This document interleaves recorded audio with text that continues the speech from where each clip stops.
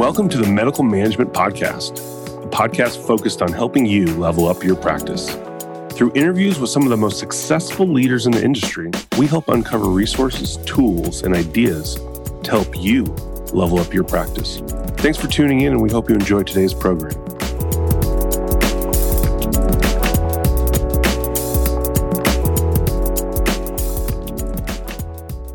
Last week, we had the chance to talk with Doug Crabtree, the executive in residence over at Idaho State University and former hospital CEO over at Eastern Idaho Regional Medical Center. Last week, we talked a lot about Doug's transition between the hospital to the university setting. And we also segued into our main topic for today, which is talking about the different determinants that impact your health. Doug, welcome back to the show. Well, thank you very much, Jesse. And again, I enjoyed last week and look forward to spending a little bit of more time with you. Yeah. These are topics that are, near and dear to me. I love talking about healthcare, love talking about how we can improve health in our community. So I'm very pleased to be here once again with you. Fantastic. Well, we're grateful to have you. Well, let's talk a little bit about that incredible fact that you left us with last week. Can you maybe throw that back out, the idea of where you live in Idaho Falls and your life expectancy?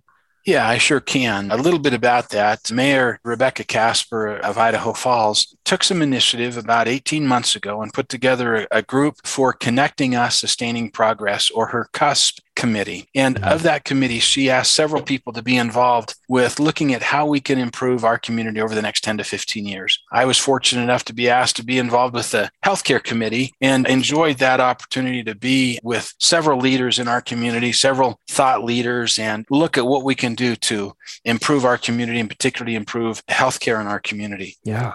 As I had that opportunity, I learned that Idaho Falls had contacted a consultant to come in and help them look at the data from Idaho Falls.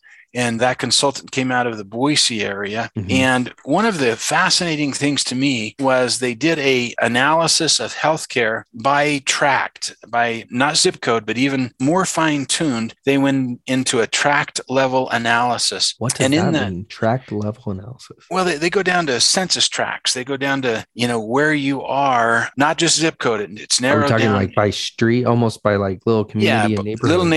Little neighborhoods. Okay. Yeah. And all of this was available in that report given to the city of Idaho Falls. In some neighborhoods, residents can expect in general to live between 81 and 83 years. Meanwhile, in other neighborhoods and in some instances on the other side of a major street, residents can expect to live between 70 and 76 years. So a difference across the street of 5, 6, or 7 or more years, just depending on where you live. And, if you think about Idaho Falls, for those of you who have been there or driven through, there are parts of Idaho Falls that are attractive. They've got, nice homes. They've got nice schools. You can walk on the sidewalks to the schools. They've got parks nearby, a lot of recreation opportunities, a lot of grocery stores.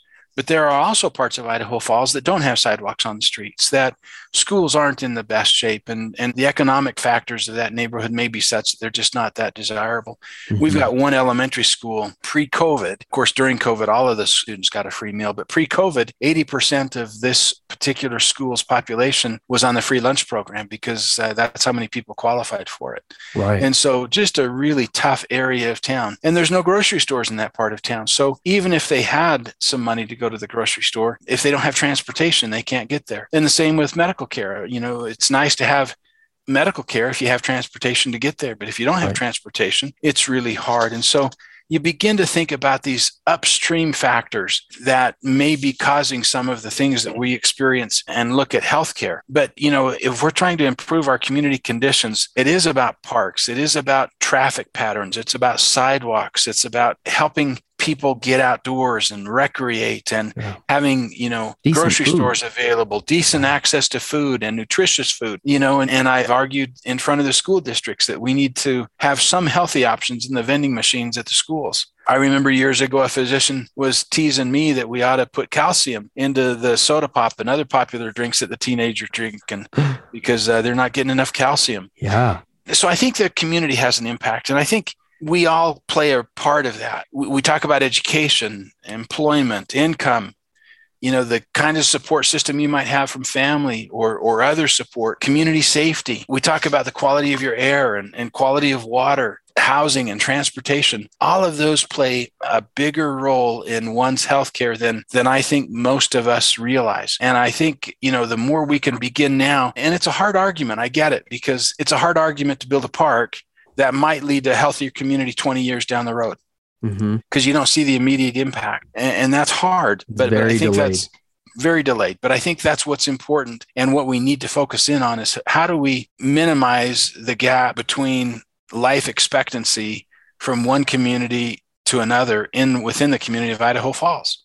How do we make it more equitable? How do we keep everybody healthy or give them access to, make good decisions? And again, on those healthcare decisions, about 20% is the care you actually receive. About 30% of your health is directly attributable to your own health behaviors. And that is tobacco use, diet and exercise, alcohol use.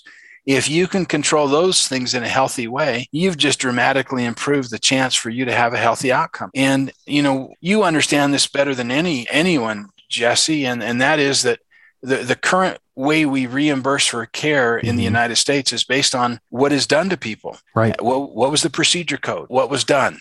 And I get it. We've evolved to that kind of system. But the general practice or the family practice doc that I go to and I say, Doc, my knees are starting to hurt. And he goes, well, of course they are, Doug. You're overweight. You need to lose some weight. And he goes through all of this time and effort to convince me that I need to exercise and lose some weight and eat better. And, how much does he get paid? What kind of E&M code does he have? What kind of, CPT code does he have to bill for that very extensive visit with me? And then really what happens with that? It's all up to me, whether I do it or not. Right. But if he gave you the advice, he gave me the advice what to do. And he didn't get paid very much for all the time he took with me. He's not going to get paid very much, just given the system that we have in place. But if he refers me to an orthopedic surgeon, the orthopedic surgeon is going to see me. And what does the orthopedic surgeon want to do immediately? You want some new knees, Doug. I need some new knees. I'll feel better if I get new knees. If I get new knees, then I'll be able to exercise more without pain. Yeah. And so, right away, this instant gratification, I want somebody else to do it for me. I don't want to, I just want to feel better. And all of a sudden I'm in for a new knee. And I think that's just part of the equation that we have to tweak. We each have to be responsible for our own healthcare. I know I'm overweight. I know that I should lose 20 or 30 pounds. And right there with I'm responsible to do it. I can do it. Yeah. No one has to tell me to do that. I know what I got to do. I know that I would be better if I could go do it. But, I just haven't done it. Doug, there's a thought here. All of these things you've broken down for us, 30% is our behavior, right? Right. 20% comes from actual clinical care, which leaves us 50% that fall into maybe our physical environment, our socioeconomic determinants. They all play together, right? I'm assuming if you live in a certain place, it means you have better access to maybe better doctors, better facilities. You have access to places where you maybe would be more inclined to exercise, and maybe access to the grocery market that you're going to be able to get better food. Like, it all plays into each other, right? Yeah, it certainly does. It all plays into each other. And again, I've often told people in a broad perspective, in a broad discussion, what's the most important one factor in looking at your health? If you could name one thing to me about your anything, what is the number one thing you can pinpoint to say, yeah, that person's going to be healthy or that person's not going to be healthy? Is it your genome? Is it your DNA? Is it your genetics? Is it your level of exercise? What is the one thing? I'm going to guess where you live. It's your zip code. Yeah, your zip code. The number one determinant of your health is your zip code. And it shouldn't be that way. No, not at all. So what do we do, Doug? Idaho Falls is the perfect example of the rest of the country. There's two sides to this. There's two Americas. Right. What do we do as individuals, whether we're practice administrators or just simply citizens? What do we do? Well, I think there's all kinds of answers to that. But what I have to do is take responsibility for my own health. If I don't stop the trajectory I'm on and being, not just overweight, but, getting way overweight, then pretty soon I'm going to be diabetic. And then I'm going to have all the complications of diabetes. And then I'm going to have other complications that go along with obesity. And I alone am in a position to stop that. I can fix that. And I want to fix that.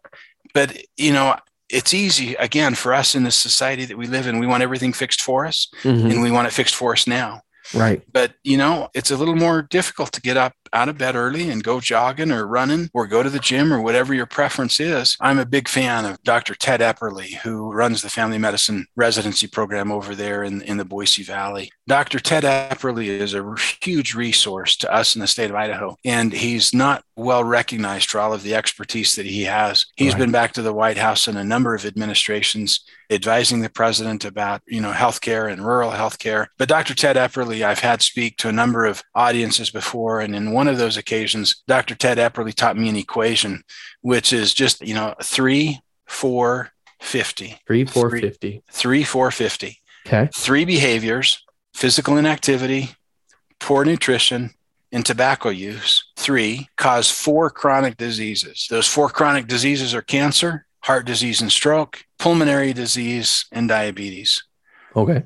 So we're at 3, we're at 4. Those cause 50% of all deaths. 3, 4, 50. So if we can increase our physical activity, if we can decrease our tobacco use, if we can increase our nutrition, if we can do those 3 things, then we'll minimize the 4 chronic diseases of cancer, heart disease and stroke, pulmonary disease and diabetes, that'll eliminate 50% of our deaths in the country. Those are 3 behaviors that we each individually can control. And if we'll do so, it will improve the overall health of our community. But I think it's just astounding to me that so much of our healthcare can be determined by our own choices about exercise, about eating right, about appropriate tobacco use and alcohol use. If we can do those things, we will dramatically improve our health outcomes. It really is a balanced scale, right? I mean, there's no way we're going to get healthy unless we become engaged as patients or individuals. And there is a whole lot on the other side, right? There's a whole lot on that where you live that also balances out how you're going to be.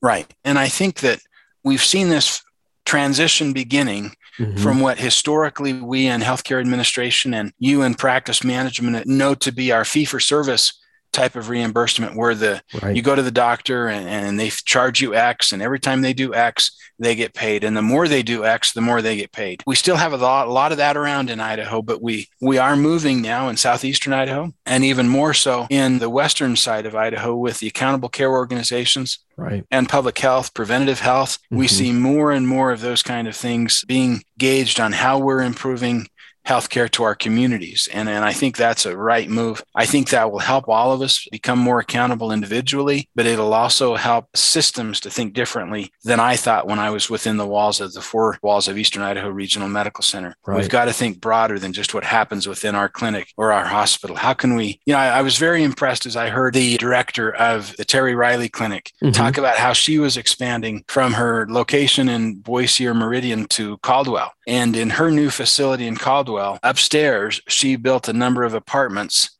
to help address in a small way the housing shortage in Caldwell. Interesting. Isn't that interesting? Isn't that fascinating? And, her housing addition won't solve the problem. But if everybody took a little bit of initiative and had their own solution for part of the housing problem, then maybe we wouldn't have a housing problem anymore in the Caldwell area. Again, just a creative way of approaching a need for her community. And she was building, a new place anyway. Let's throw a couple of apartments upstairs.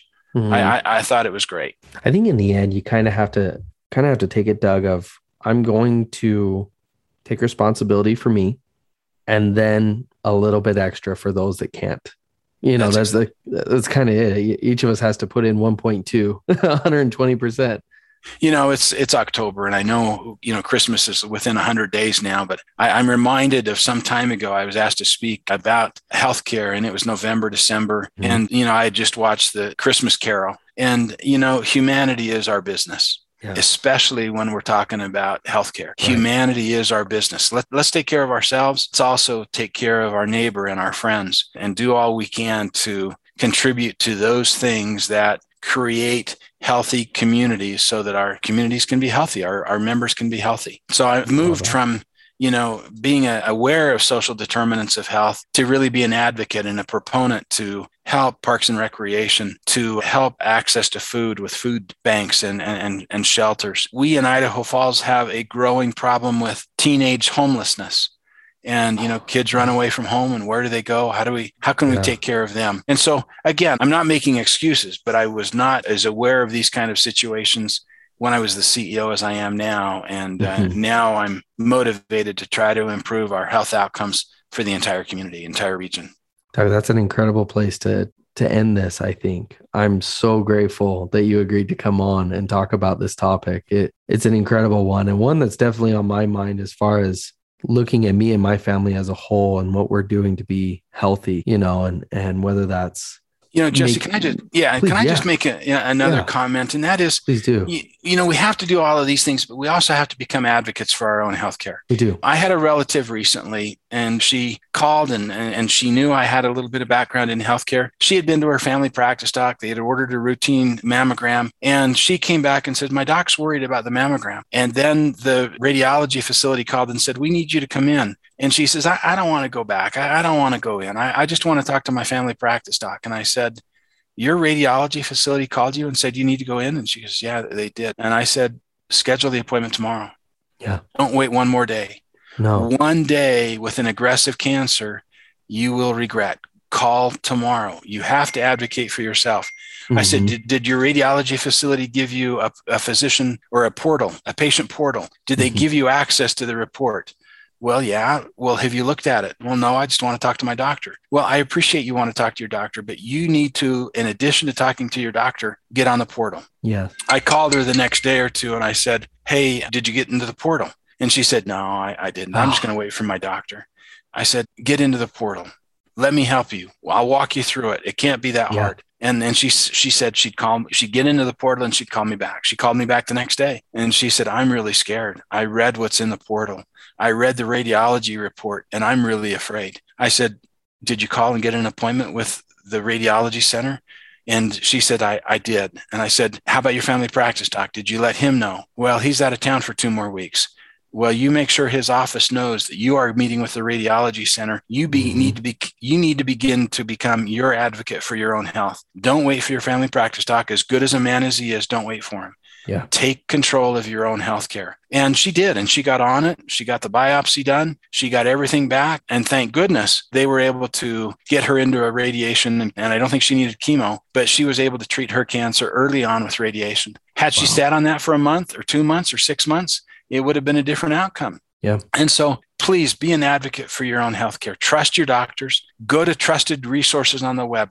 Don't get all caught up in all the social media and everything else. Go to Mayo Clinic. Go to the Cleveland Clinic. Go to trusted medical centers and go to their websites. But be an advocate for your own health. In addition to taking care of your healthcare, when you have an issue, be an advocate for your own health. Amen. I can't say it any better. Doug, thank you for being on. I think this is probably one of the most important subjects we've talked about on the podcast, and just thank you for being a part of it. Well, I appreciate the opportunity. And Jesse, if there's anything I could ever do for you or Mad Men, just give me a call. Be happy to be involved. Thank you, Doug. All right. And thank you to everybody else. We really appreciate you guys tuning in. For show notes, transcript of the interview, anything else that MedMen does, please visit us at medmen.com, and we'll see you next week. Thanks, everybody. Thanks for tuning in to the Medical Management Podcast. We hope you enjoyed today's featured guest. For the show notes, transcripts, resources, and everything else MedMan does to help you level up, be sure to visit us at medman.com.